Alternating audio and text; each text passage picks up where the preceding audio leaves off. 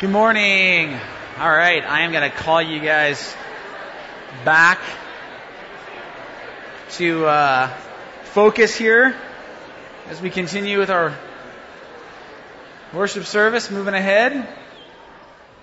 Good to see you this morning. Hey, before we jump in, I want to say that for any of you who were not here last week, because I do know that not everyone here goes to church every week, although you should. I do, so you should as well. But last week, we made an announcement that after a lot of prayer and consideration, the elders at Cedar Mill, of which myself and Dan Larson are a part of, made the decision to ask Pastor Josh Sun to step down as our worship and arts pastor. We made this decision in no way because of any sort of a sin issue or moral failure. It was simply just an issue of connection and right fit, and not feeling like Pastor Josh was the right fit for our church in that role moving ahead. And so we made that decision, difficult call. And instead of hashing it out all over again this Sunday, I want to let you know that the transcript of what was said last week is available out in the lobby at the Welcome Center if you want to take a look at that, if you weren't here. Also, if you got that news and that's hard news for you and you just need to talk to somebody or you need some more answers or have a few questions, we want you to know that the pastoral staff and the elders are all here and available for you to process with if that would be helpful for you. So take advantage of that if you need to. And then last but not least on that, we do want to send Josh and Ariel off with some encouragement. So we had talked about the possibility of having a reception that may not happen at this point.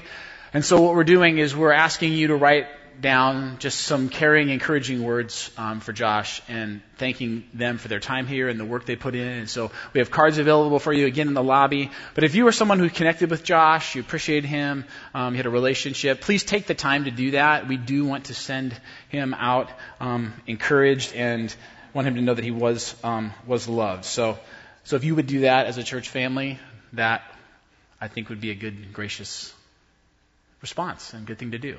Okay? All right. Let me pray, and then we're going to jump into message this morning.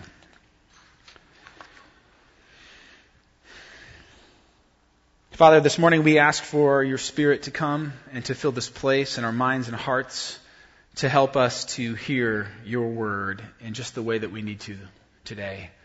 And so we ask that you would speak, that we would hear, that we would be open to what you want to do in our lives and in our church. And so we give you this time, and we avail ourselves to listening to your voice. And we pray it in Jesus' name. Amen.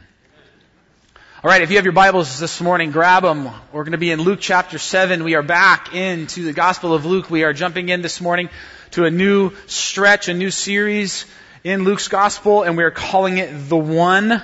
And it is about the One, a whole series just about Jesus. And as you turn to Luke 7, let me remind you what has just happened as we pick up the story again that Luke is telling here. Jesus in Luke's Gospel has just finished probably his most famous sermon. It's the sermon that Matthew calls the Sermon on the Mount, but in Luke is referred to as the Sermon on the Plain. And then right after the Sermon on the Plain, right after that, at the beginning of chapter 7, Jesus heals a centurion's servant, a Roman soldier.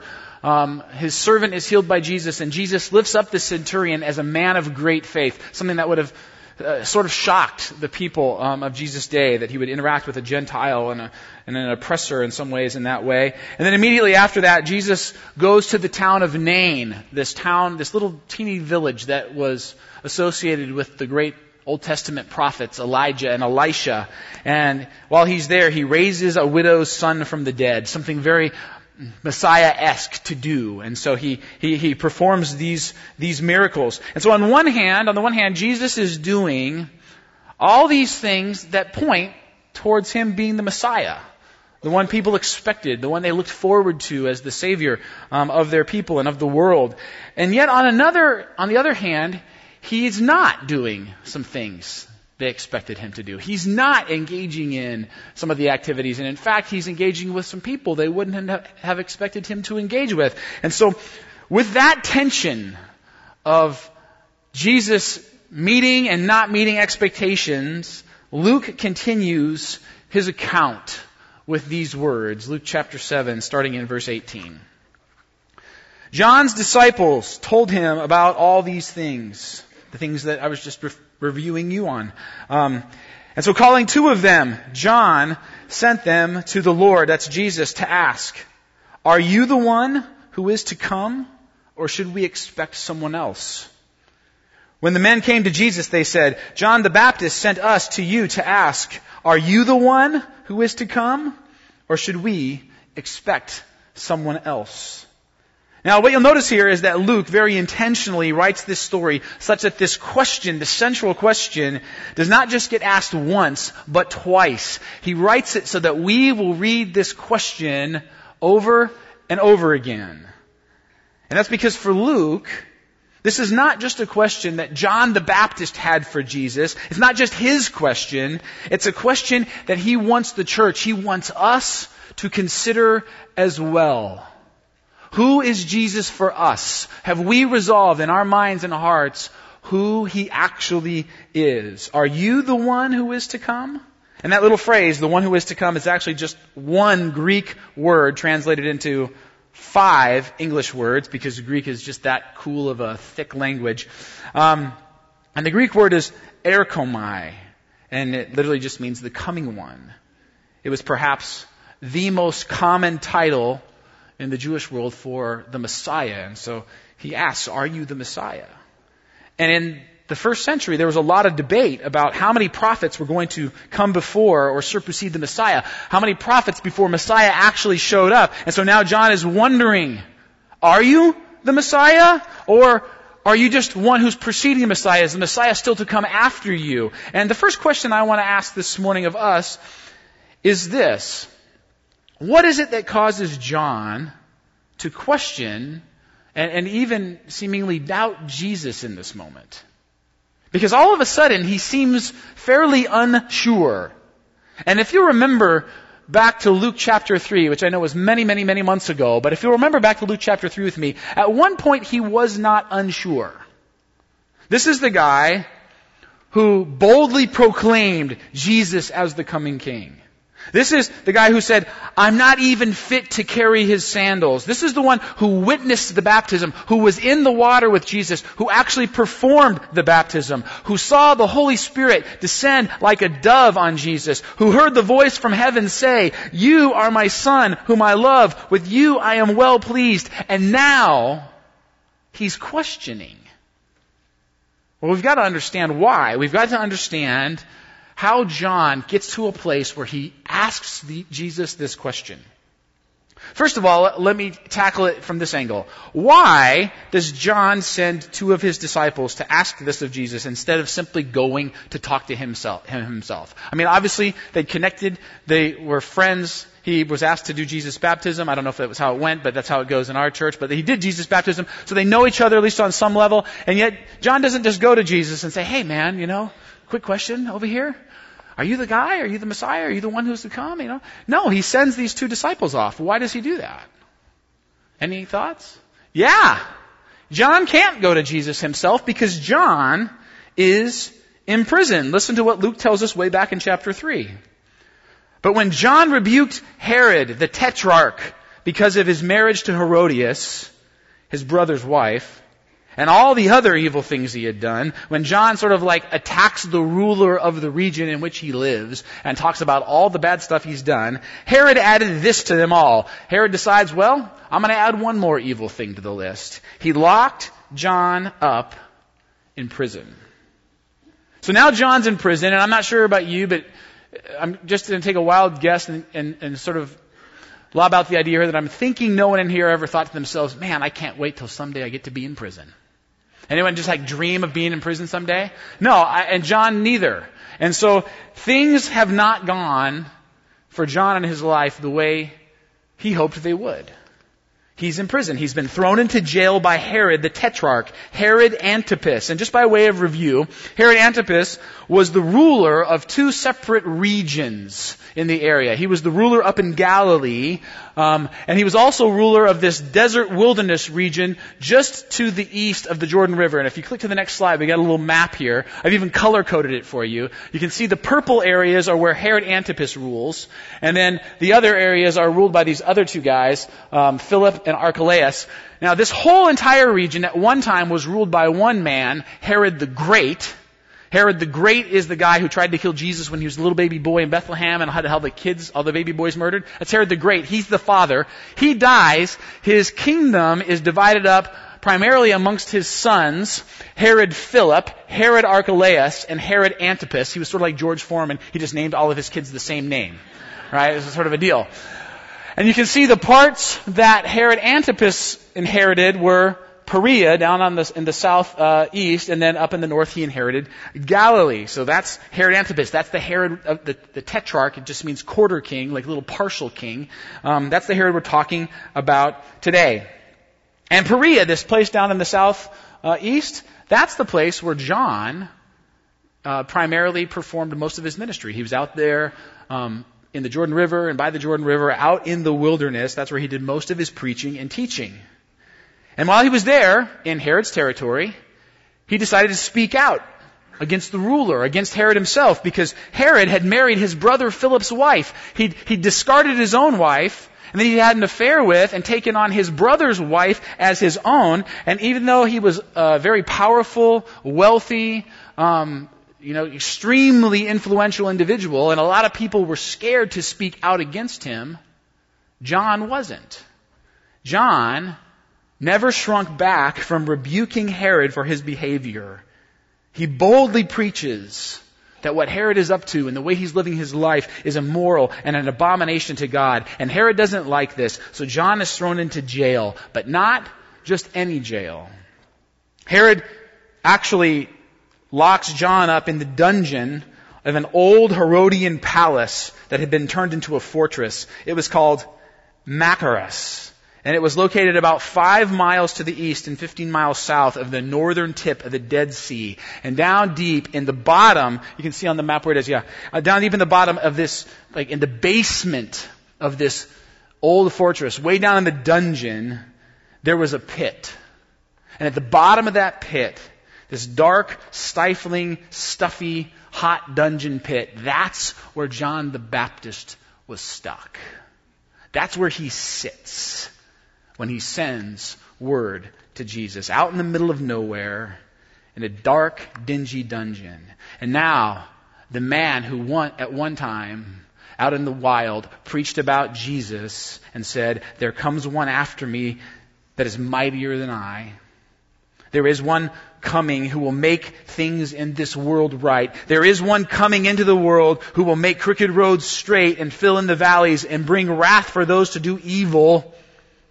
Now he's experiencing the evil in his life firsthand. Listen actually to what John says about Jesus in Luke 3 again. He says, "His winnowing fork is in his hand to clear his threshing floor and gather the wheat into his barn, but he will burn up the chaff with unquenching fire." So John, as he preaches about Jesus, as he heralds Jesus, as he announces Jesus, has this picture of what the Messiah would do.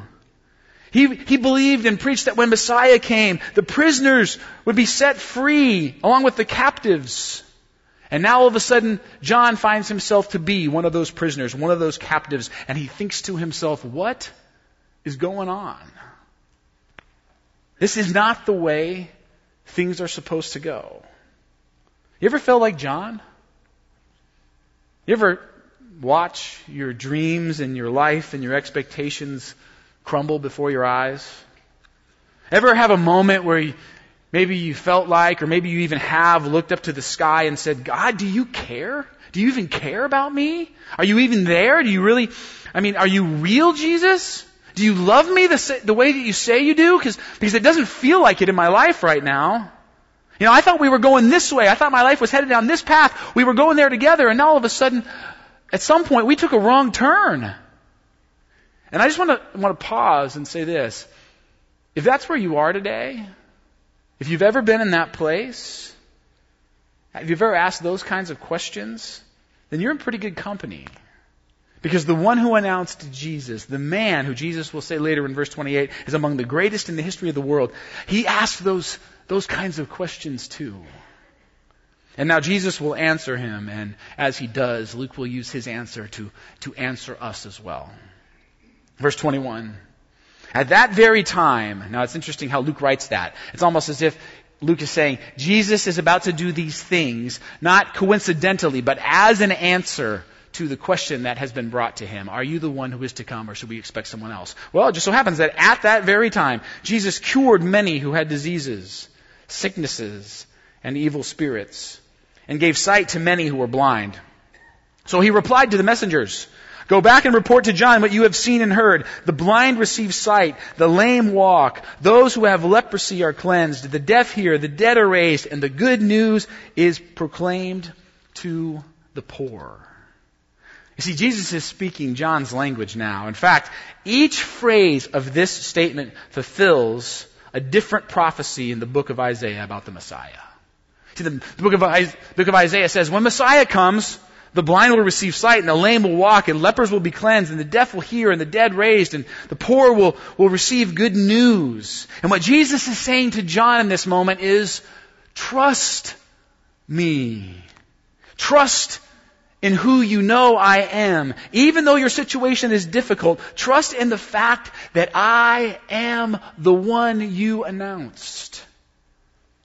Friends, have you ever noticed that God rarely, if ever, explains himself to you? I mean, it just never happens. It doesn't happen in the Bible. It doesn't happen in real life. You go through something challenging. You go through something hard. You go through a really difficult stretch and you're wondering what is going on. God never shows up and says, let me just tell you for a second, Dave, why I'm allowing this to happen. Here's the reasoning. Here's the plan. Here's how it's all going to work itself out. And in the end, it's all going to sort of wrap up this way. And by the way, the whole reason why I'm allowing all of it to happen is for these reasons. For your own good, or for the good of your kids, or your church will be better. He never does that. He never shows up and sort of gives the plan, offers the broader picture to us. He simply says, when we face difficult things, trust in me. Cling to who you know that I am. He doesn't explain it to us. Trust in what you've heard, he says. Trust in what you see. Trust that even though things don't make sense and the future seems uncertain, I am the one that you've waited for. You see, trust is easy when things are clear, isn't it? I mean, trust seems like one of those things that's so simple when it's simple, and then it's not when it's not. When things are going good and they're just as you planned and they're just as you expected, it's easy to trust in those moments. But all of a sudden, when you find yourself in a place that you swore you'd never be, in a place that you don't want to be, that's when it gets challenging. That's when it's hard to trust God. When all of a sudden you wake up and you're in a marriage that's struggling, or you're hit with a diagnosis that you never anticipated, or a relationship in your life has gone sideways and you can't for the life of you figure out how you ended up here, or you're facing some issue that you never wanted to face. The question is, do you still believe Jesus is the one? Even when God doesn't give you the plan. God never says, hey, come follow me, I got a really good plan. He says, come follow me and trust me no matter what the plan, no matter what the situation, no matter what your circumstance. And John is struggling. John is asking Jesus about who he is because his situation is tough. And that's okay with Jesus. I love that about Jesus in this passage. He's okay with John's question. He's okay with John's question. And he ends this section with this little phrase in verse 23. He says, "Blessed is anyone who does not stumble on account of me." And that word stumble in this verse is the Greek word skandalizo. Skandalizo. Now, I know most of you are not Greek experts, but humor me for a second and just take a stab at what English word you think we might possibly get from the Greek word skandalizo. Yeah, scandal or scandalous, right? And so that's sort of woven into what Jesus is saying here.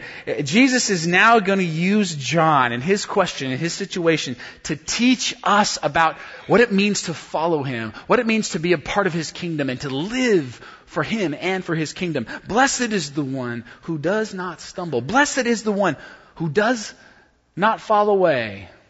Blessed is the one who is not offended by the scandalous nature of my kingdom. Blessed is the one who holds on when safe shifts to scandalous. Blessed is the one who, when following me, shifts from comfortable to contentious. They hang in there. Blessed are those who hold on to God, even when life doesn't go the way you expect. Are you in that place right now? Where your life's hard? Been there before? When things aren't going the way you hoped, the way you expected, Jesus says, don't stumble, don't fall away. Hold on to me. Not some plan that you've conceived in your mind and you've tried to graft me into. Verse 24. After John's messengers left, Jesus began to speak to the crowd about John. What did you go out into the wilderness to see? A reed swayed by the wind?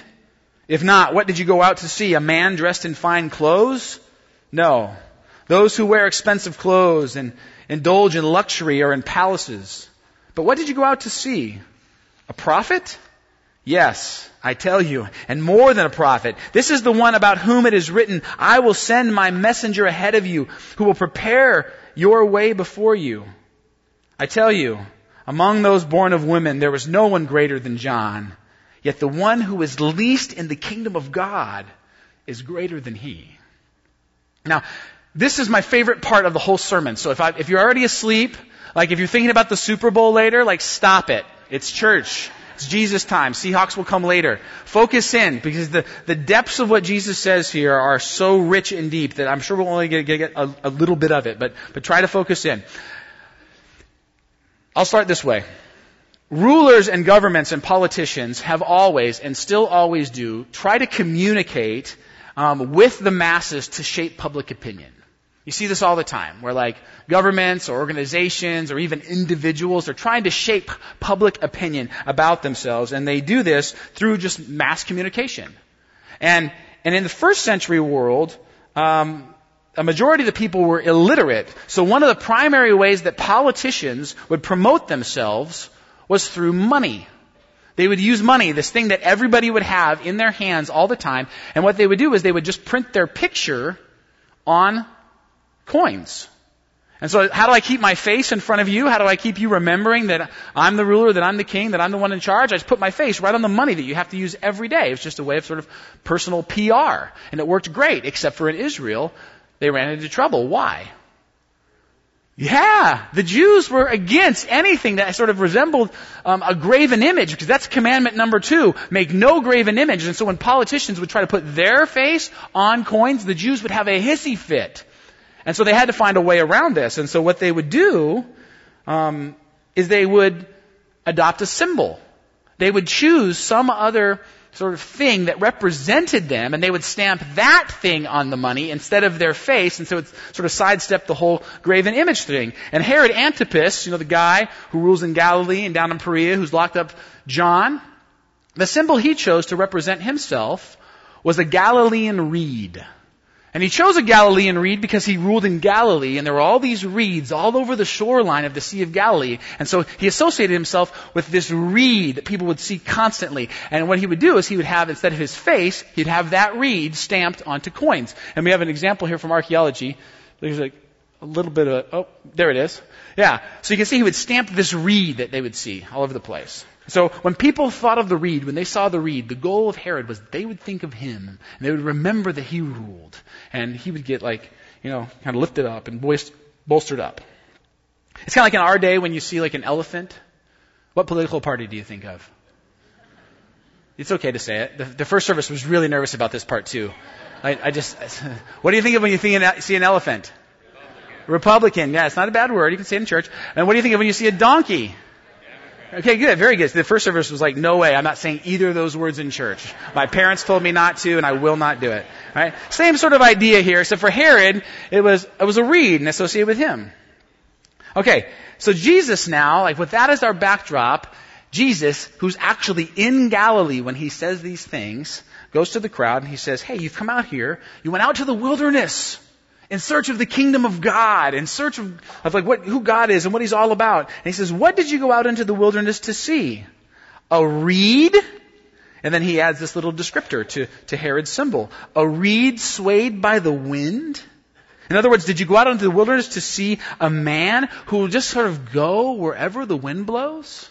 Whose moral compass just sort of shifts to meet his personal need at every corner and at every whim? By the way, and then he says, if not, what did you go out to see? A man dressed in fine clothes? And by the way, Herod was known for the extravagance of his dress, and that sort of sat in opposition to John the Baptist, who was known for what? What did he wear? Camel skin. He was not like a real, swanky dresser in the least. And so, did you go out to see a man who wear fine clothes? No. Those who wear expensive clothes and indulge in luxury are where? In palaces. In case you didn't know, friends, we're talking about Herod. He's saying, and by the way, this is a real bold move from Jesus because he's in Herod's region, the guy who already locked up John for sort of publicly slandering him. And now Jesus is saying, I'll do it too. I'll do it too. Jesus was pretty tough. But what did you go out to see? A prophet. Yes, I tell you, and more than a prophet. And then Jesus goes on from there to talk about John the Baptist. And I want to just ask you, do you see what Jesus is doing here? It's genius. It's beautiful. It's so subversive and cool. He's contrasting John the Baptist with Herod. And here's what he's saying. He's saying, let me give you two pictures. Let me paint for you a picture of two different kinds of people. First, a man who will do and say anything to avoid trouble and build himself an earthly kingdom of comfort and pleasure and wealth. That's picture one. That's man number one. And then there's man number two. A man who will stand for and speak for and proclaim truth, even when it lands him in the dark, dingy, lonely dungeon of a castle. And Jesus says, if you want to know what the kingdom looks like, if you want to know what the kingdom life looks like, don't look at Herod. Don't look at people who will just tell you what they want you to hear so that you'll like them and they'll prosper. Don't look at them. You look at John. Because it may seem backwards and it may seem weird to think about someone who's locked in the basement dungeon prison pit and think they embody the kingdom life. But Jesus says that's exactly what I'm saying. You hold on to truth even when it leads to hardship. See, it's not a kingdom where you're just swayed by the wind, where you just make choices at random to suit your needs, to get yourself ahead so that you can live a more comfortable, pleasant life. That's not what Jesus was about. It's not a kingdom where you bend and tweak right and wrong to fit with whatever makes you comfortable. It's a kingdom where you don't shrink back from opposition and hardship and persecution. Jesus says John may be in prison. John may be struggling and wrestling with sin and evil and the difficulty of this world, but John gets it right. What Jesus says is you can trust what John the Baptist spoke about me. His problem was not that he didn't have courage or character or conviction. John has all of those things in spades, and that's what a kingdom person has. He says, here's the problem for John the Baptist. He didn't know who I am.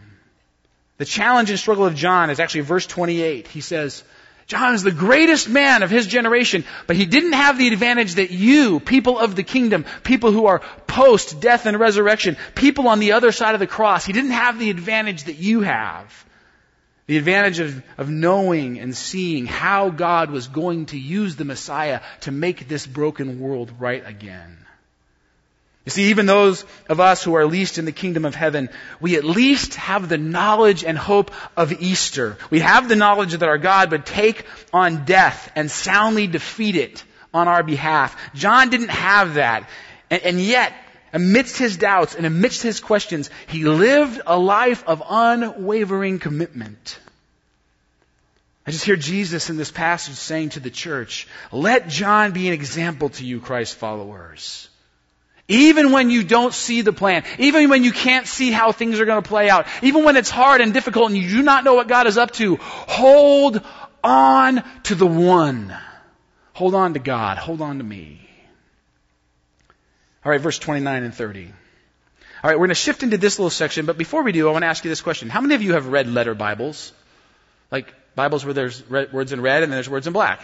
All right, that's cool. You don't have to have one, but if you do, you'll know this. Red letter words are words that are spoken by Jesus, and black letter words are words that are spoken by someone not Jesus. Okay, good, you're right. In this case, the author. In this case, Luke.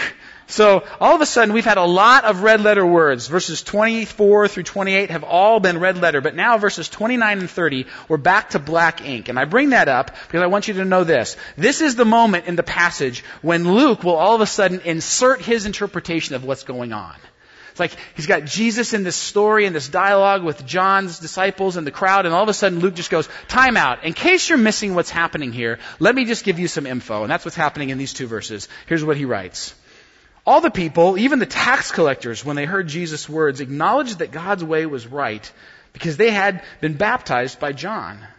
But the Pharisees and the experts in the law rejected God's purpose for themselves because they had not been baptized by John. Friends, Luke tells us, just in the same way that Jesus has just told us there's two kinds of people in this world, Luke says there are people in this world that desperately want the comforts and luxuries that this planet offers, and they will use whatever means necessary, even religion, even the name of God, to get it. Luke says that's one way to live. Try to use God to get more for yourself here. Because really it's about you and your story and God fitting into that. There's people who live that way. That's one way to approach it. And then Luke says, then there's John's way. There's people who live like John. People who come to God with a repentant heart. People that understand their desperate need for Him. People who come to God not with a, what will you do for my life attitude, but with a, what will you do with my life attitude. That's the right response to the gospel. That's the right response to a God who would give Himself up for His people. You see, one thing that we must understand here, friends, is the people who come, who reject John and who reject Jesus, they're the people that feel very capable. They're the people that feel very religious. They're the people that feel righteous. They're the ones who feel like, I've got lots to offer. The ones who accept Jesus, they're the ones who know they have nothing. They're the ones who understand their sin and their brokenness and their failures. You see, this is Luke imploring the early church to, like John, live for Christ no matter what the cost because of our desperate need for Him. Remember how desperately you need Him? Cling to Him even when the walk gets difficult. And then there's this image-filled rebuke and challenge by Jesus to finish this passage, starting in verse 31. Jesus went on to say, to what then can I compare the people of this generation? And that's a statement that is often used by a rabbi for introducing a parable. So Jesus is saying in this moment to close, let me just paint you a picture. Let me paint you a picture of where you as a people, where you as a generation pan out in all of this when you don't go the way of John and you go the way of Herod. Jesus went on to say, to what then can I compare the people of this generation? What are they like? They are like children sitting in the marketplace and calling out to each other. We played the pipe for you, and you did not dance. We sang a dirge, and you did not cry.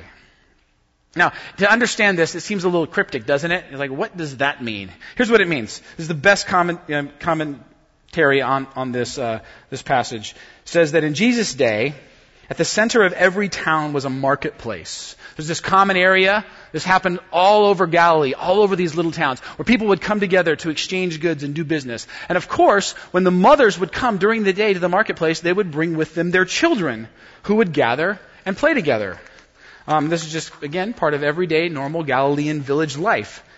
And what kids often did back then was the same thing that kids do in our world today. They would observe and experience events in their culture, in their families, from their parents, and then they would imitate them, and they would use them as sort of playtime activities. It's why our kids in our society today play things like what? House, shopping. How many kids have like one of those little plastic, you remember the little plastic shopping cart? Who would want to play shopping? Why would you play shopping? I don't even like shopping now, and I get to go shopping with real money. It's not fun at all, but for a kid it's fun because they're imitating what they see in mom and dad. Kids play doctor, they play school. Pastor Matt's kids, he tells me they play church. That's what pastors' kids do, I guess. And for a while, Milo was like to imitate being me. He was Pastor Dave, but then as soon as Pastor Paul showed up, he shifted, and now he's Pastor Paul. So I got one-upped, which sort of hurts my feelings, Milo. But we can talk about that later. Milo's not okay with me using him. I did not clear this with him. Okay. Anyway, the kids in this society, in Jesus' society, would do the same stuff. They would play things they saw their parents doing. And because of this, the two most popular games children would play would be, as strange as it sounds, wedding and funeral. Because those were the two biggest events in any kind of Galilean village town. No more public events than weddings and funerals. So they'd play. And Jesus says this to the crowds. Here's what he's saying to them. Here's an image for you to ponder. Here's something for you to think about as we discuss the kingdom and what life following me looks like and these things. Think about this. Think about children who ask others to play. And those children say, no, you're not playing the way I want to. I refuse. That'd be like people who ask God to send a Savior and send a deliverer and bring His kingdom. And when God doesn't send the person who does what He wants, they say, no, God, I'm taking my ball and I'm going home. I don't want to play with you. This would be like, when children play and the kingdom comes and they say, God, it's not good enough for me. It's not what I expected. It's not what I wanted. So we're only playing if we can play on my terms. Jesus says that's what this generation is like when they reject me as Messiah. God, we only want the Messiah we want, not the Messiah you want. To what then can I compare the people of this generation? What are they like? They are like children sitting in the marketplace and calling out to each other. We played the pipe for you. Pipe was an instrument played at a wedding. And you did not dance. We sang a dirge. So we sing a dirge where? At a funeral. And you did not cry. You won't even cry. You won't even come play funeral. And Jesus says, you are like spoiled, rotten little children. You aren't playing the way we want you to play, God. You're not doing it right. You ever heard kids say that? You ever play with your kids and they say, you're not doing it right? Can you imagine saying that to God? Jesus says this generation, and friends, this is where the warning comes in, because what he's saying to the church is, don't let this be you, church. He's telling God that his Messiah and Savior and Son is not doing it the way we want him to. And this morning, before the first service, we were sitting in the front row, Pastor Matt and I, before our wives were here. We sit together when we don't have our wives, which is maybe another problem. But he turned to me during worship and he said, you seem really heavy today. I said, yeah, I am. I'm heavy today. He said, what's going on? And I said, I don't know. I didn't really know. I hadn't really thought about it. But then as worship went on, I thought about it more. And here's why I'm heavy today. Because I see this issue. I see this problem. I see exactly what Jesus is talking about here all over the American church.